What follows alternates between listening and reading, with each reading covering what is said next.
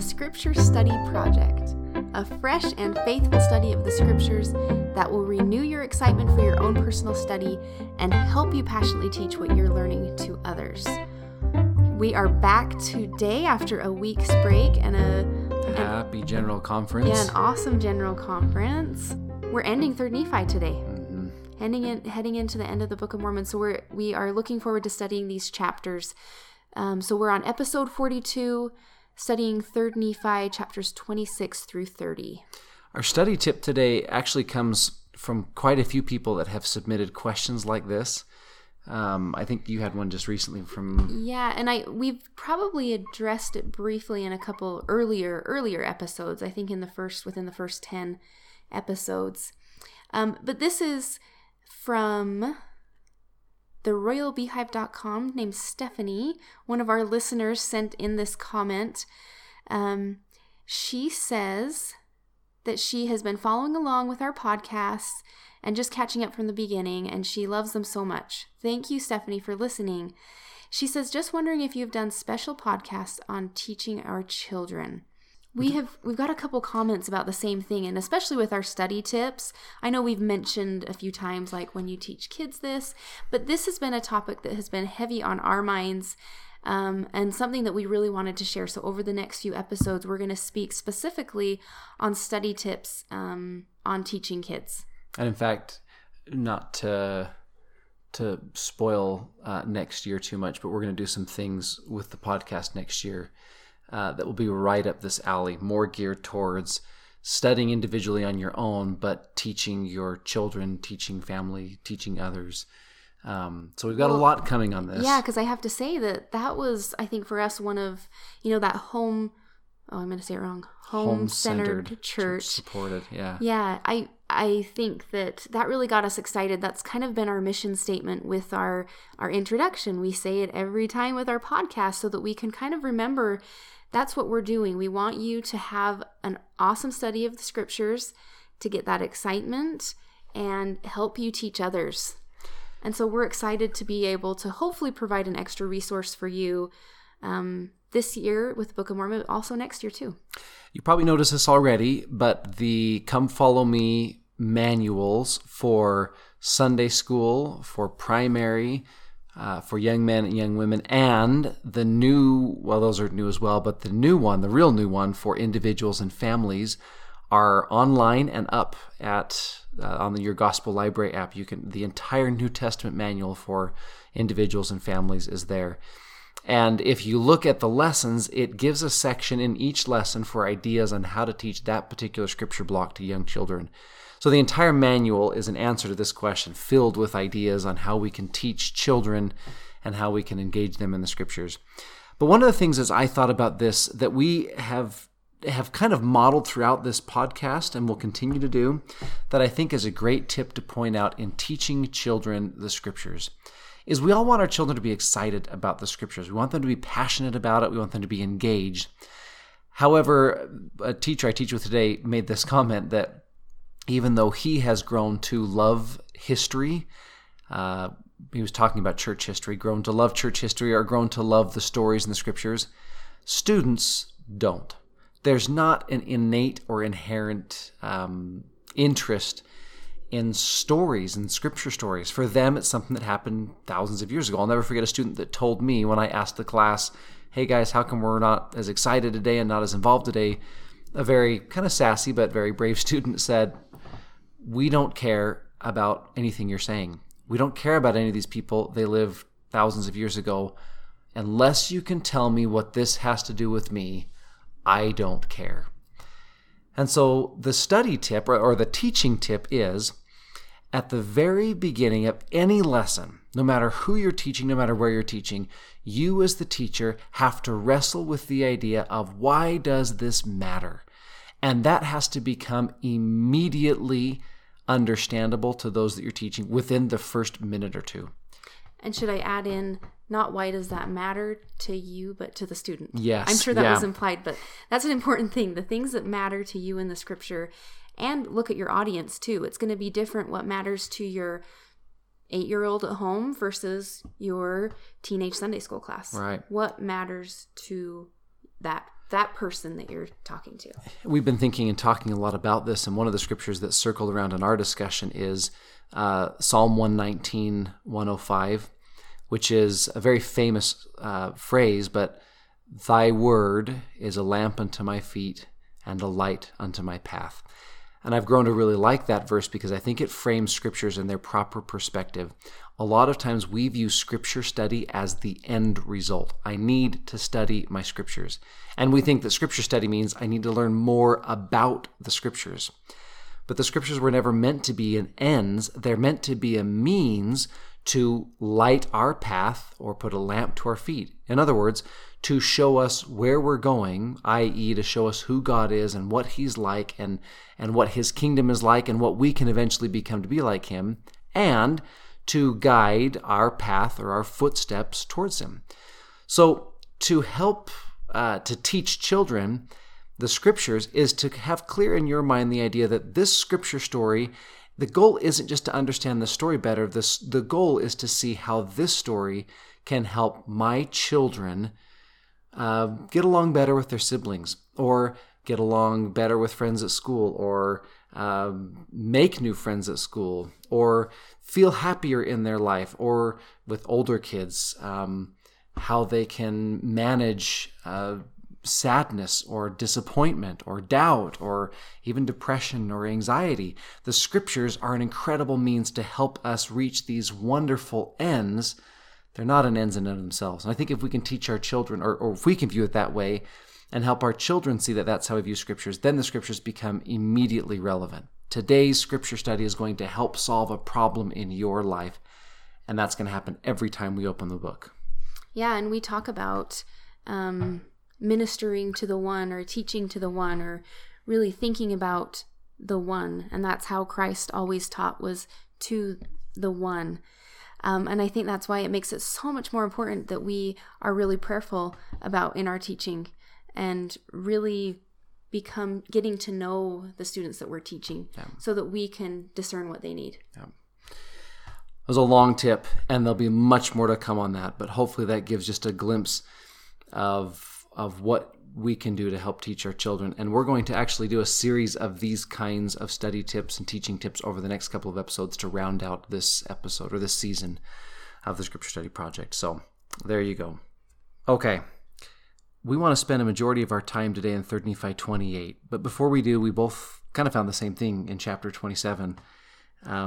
Thinking of President Nelson's very clear and almost correction, rebuke. Yeah, I think it's been a while since it's felt that way, where it was like, hey, we need to shape up. And it was kind of another practical, very practical thing that he gave us to think about and to do. And here we have the scriptures that he read in his talk. It was the last talk in Sunday afternoon General Conference. You have this account in 3 Nephi 27, verse 3, where the apostles come to him and ask what they should name the church. And that there's disagreements. And President Nelson hinted at those, that he's received some feedback on this name reiteration, that, hey, we have this whole Mormon brand out there, and we've got a lot of things. The whole world refers to us as Mormons. There's Mormon Studies and Mormon Newsroom and the Mormon Tabernacle Choir and all of these Mormon things. And so there's a lot of disputations and feedback, and he was very clear to say, this is the mind and will of the Lord. And one of the reasons he can be so confident in that, besides that he's a prophet and can receive that kind of revelation, is that the Savior himself emphasized it. So this is verse 5.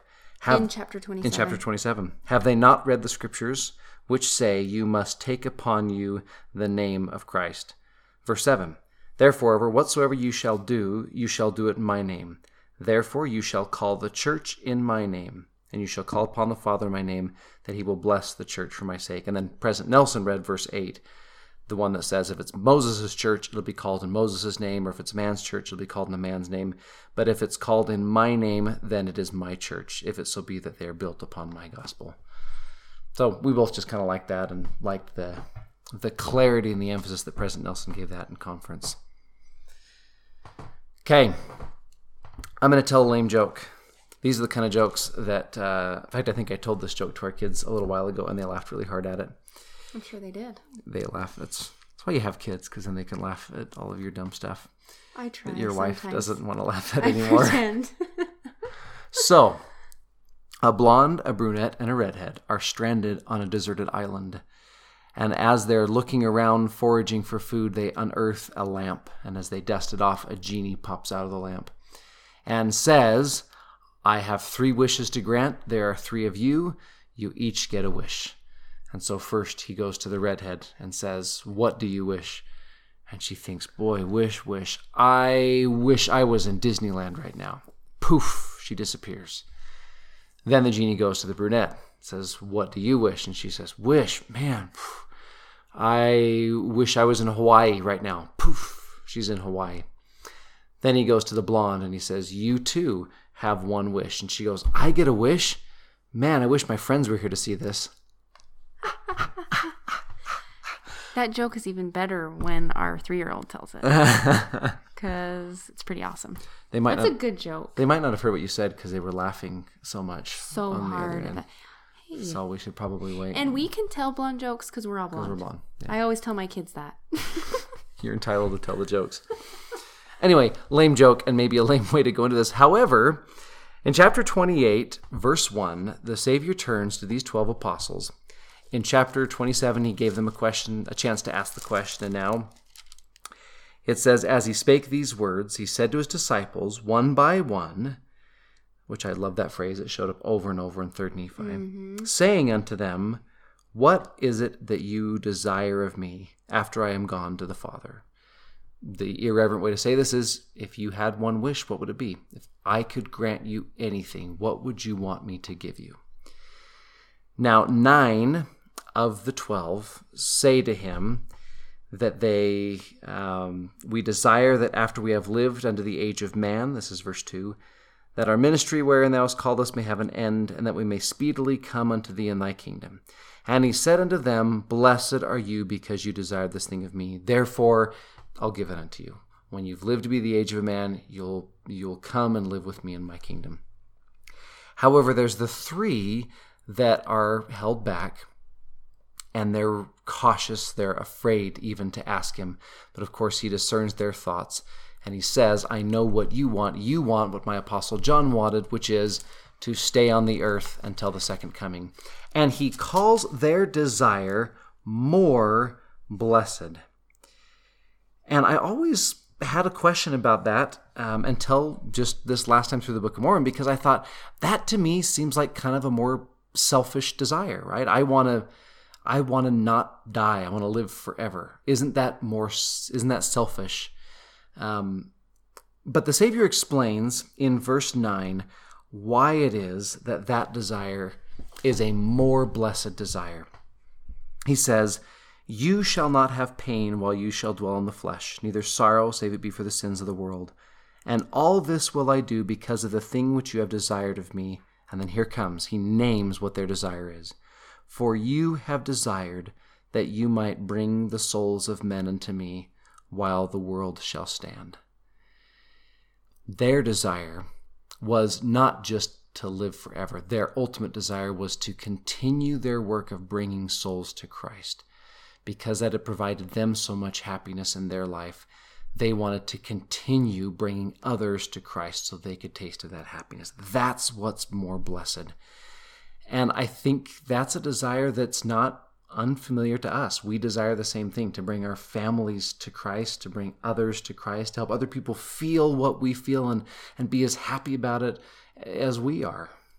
Well, and I think in verse 10, it says, and for this cause ye shall have fullness of joy. And I just noticed that statement because I think that's what it's all about. Mm-hmm. And this is the joy that they can experience, because it's not the joy or the good life, the happiness. Sometimes that joy is, I think, really tricky because people think they need to have this certain quota of joy in their life. But I like that he says the fullness of joy comes as they are doing his work, essentially.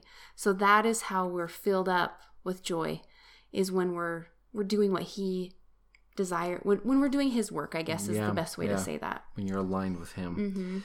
Well, this desire is given a name in 3rd Nephi, and this is where we want to focus our time. If you go to verse 16 and 18 and 26, there's a word repeated in each of those verses where Mormon describes what it is that these 3 Nephites do, and you'll catch the word right off the bat because it's the hot word in the church these days. Verse 16, it came to pass that they did again minister upon the face of the earth. Verse 18, this much I know, according to the record which hath been given, they did go forth upon the face of the land, and did minister unto all people. And then verse 26, behold, I have seen them, says Mormon, and they have ministered unto me. Their desire was simply to minister. And I love the definition of ministry. It's to bring souls to Christ. That, of course, was a hallmark of the April General Conference. And again, this October General Conference, there were lots of talks, lots of discussions, and we're waiting, just like you, for them to show up on Gospel Library so we can read them and study them and listen to them. But the whole emphasis of the church nowadays seems to be ministering. How can we, with this new home-centered, church-supported study, how can we bring our children, or how can we help bring each other closer to Christ? And then ministering companionships, how can we bring others, other families to Christ? And so what we want to talk about in this episode is how do we do it? We have the revelation now, we have the freedom and the direction to minister, and I think we're all kind of wrestling to try and figure out what it looks like and what it feels like. And so our episode today will hopefully help you and help us figure this out. How can we how can we minister the way that maybe these 3 Nephites did, in a way that's more blessed and brings people to the Savior? Well, I'll point out maybe the first point, because I think this again goes right along with conference and President Nelson, was in the women's conference, as he offered, gave us the challenge of reading the Book of Mormon and the fast from social media and all of those things, the challenges that he gave us, as well as the youth a few months ago. If you will remember, they had a very similar challenge. And it was all because we were engaging in a work together. So we talk about that the 3 Nephites had a work to do. And here essentially, like we're saying, this is it. In verse 29, and it shall come to pass when the Lord seeth fit in his wisdom that they shall minister unto all the scattered tribes of Israel, and unto all nations, kindreds, tongues, and people, and shall bring out of them unto Jesus many souls, and that their desire may be fulfilled, and also because of the convincing power of God which is in them. It's a cool verse. So that gathering that is happening, and I feel that from President Nelson. I don't think I even need to feel it. He says it. But that's what it's about. We are supposed to disengage from distractions in order to minister and do his work so that we can have that fullness of joy, that he is hoping that we will come to this work. He's challenging us to be a part of it because it's happening and it's there. And President Nelson is... he's with it. He knows that he's seeing it, and he wants us to be involved in the work. It was interesting so today's Monday, the Monday after General Conference. This episode won't be posted until next Monday, but one of the themes that emerged today as we discuss General Conference with students, is the thing they were most excited about is that we've got a 2-hour church now. And, of course. And one of the things that we talked about as a faculty that we wanted to help students see is this, just like ministering before. Elder Holland, when he explained ministering, was very clear. We're not asking people to do less. In fact, we're asking them to do more. Ministering, done right, is more effort, more heart, more service, more love, more kindness than home teaching or visiting teaching. I'm going to add something to that, is more ownership. Because I feel like ministering is really uniting us with the greater Christian world. They talk about it as their personal ministry. Their way of being involved in the gospel is their quote unquote personal ministry. And I really like that because I think it gives it a lot of ownership. Yeah. And on I think on ourselves. I think it's the same thing with the 2-hour church. This shouldn't be viewed as, yay, now there's less time on Sunday focused on churchy things, more time to watch, whatever on TV. Or I think if we're listening carefully, this is now more. It's just more on our shoulders, more ownership, more responsibility for our own gospel learning and gospel living. And so I love this peeling back of the laws of our modern day laws of Moses. Check the box, make sure you visit your families monthly, 3 meetings in church. We're peeling back those things so that we can really start honing in on what it means to minister, what it means to worship, what it means to study by faith. And I think we're getting closer. And so this is exciting. I love what you're saying.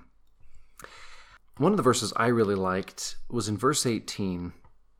This much I know, according to the record which hath been given, they did go forth upon the face of the land and did minister unto all people, uniting as many to the church as would believe in their preaching, baptizing them, and as many as were baptized did receive the Holy Ghost. I love the idea that ministry is an act of uniting. Uniting with other people in a common cause, and if possible, uniting with other people in the common cause of Christ. And I think there's a lot of ownership we can take in that. Elder Bednar in conference gave a talk that I need to study again because it went way over my head. But the message I gleaned from it was his repeated emphasis that we are to gather, or that the Lord is gathering all things together in one in Christ.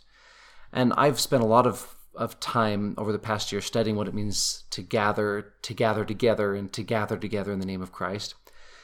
And I think the 3 kind of practices for us in our ministering is we need to be better at gathering. We need to be more open. We need to be more friendly. We need to be more neighborly. We need to be out there with people more often than we are if we're to minister.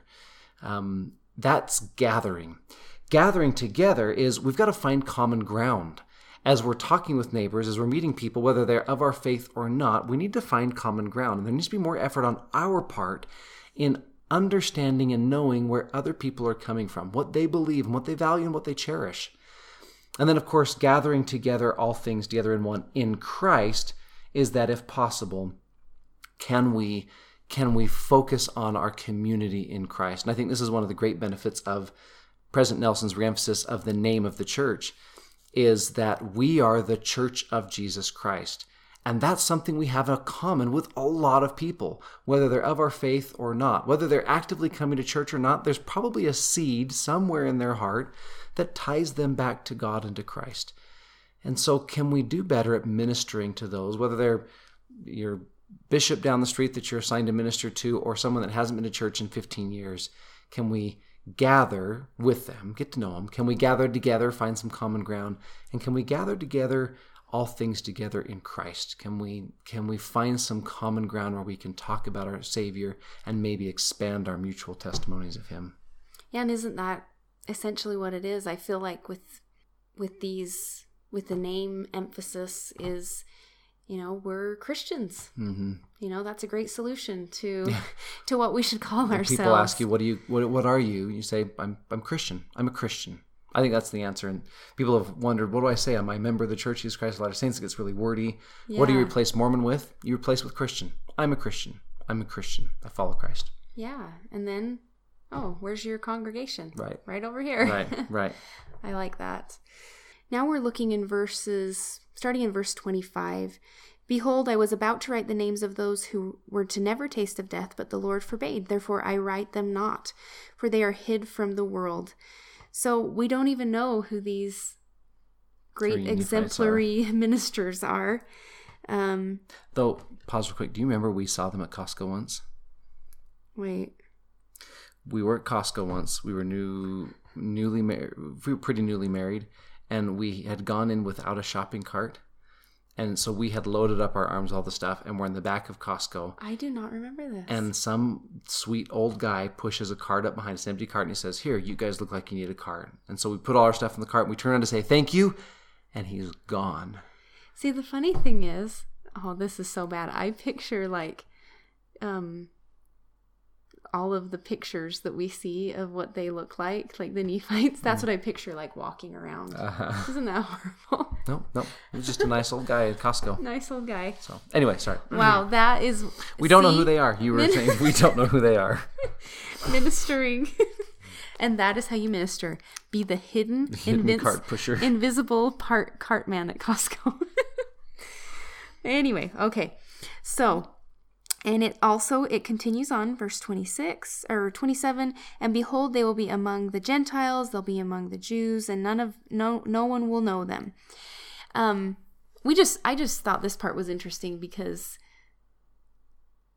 no one knows who they are, and that's kind of what ministers do. True ministry is it's not about you. Yeah, it's without recognition. What a great example of that they, even Mormon knew who they were, but he didn't write it down. And we've got some great heroes in the Book of Mormon, but perhaps none as great as these three Nephites who are still on the earth today ministering. So they've been doing this for 2,000 plus years, and we don't have any record of them. We don't know anything they've done. We know some small things, but they have a couple of pages devoted to them in Scripture, and that's it. I wonder if they have a social media page. Yeah, maybe. But I love that idea. I do too. I think that's just a good example.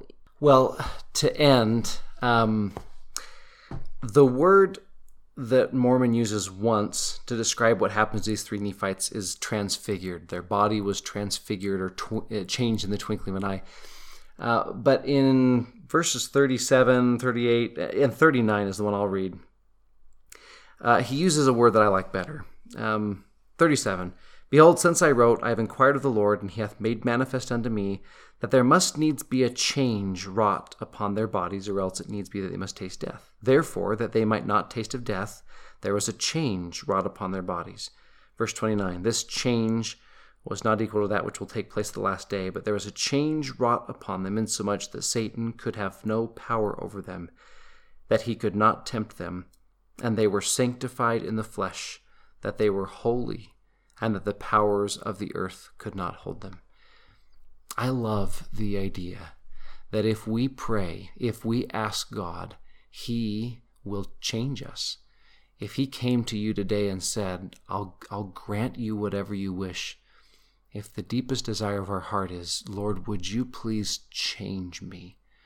Change me so that I can do your work. Change me so that I can not be as tempted by Satan or not held by the powers of the world. Can you change me? Now, he may not transfigure you into someone that won't die until the second coming, but I fully believe that he can change hearts, he can change habits, he can change minds, feelings, behaviors, attitudes, perspectives. He can do that.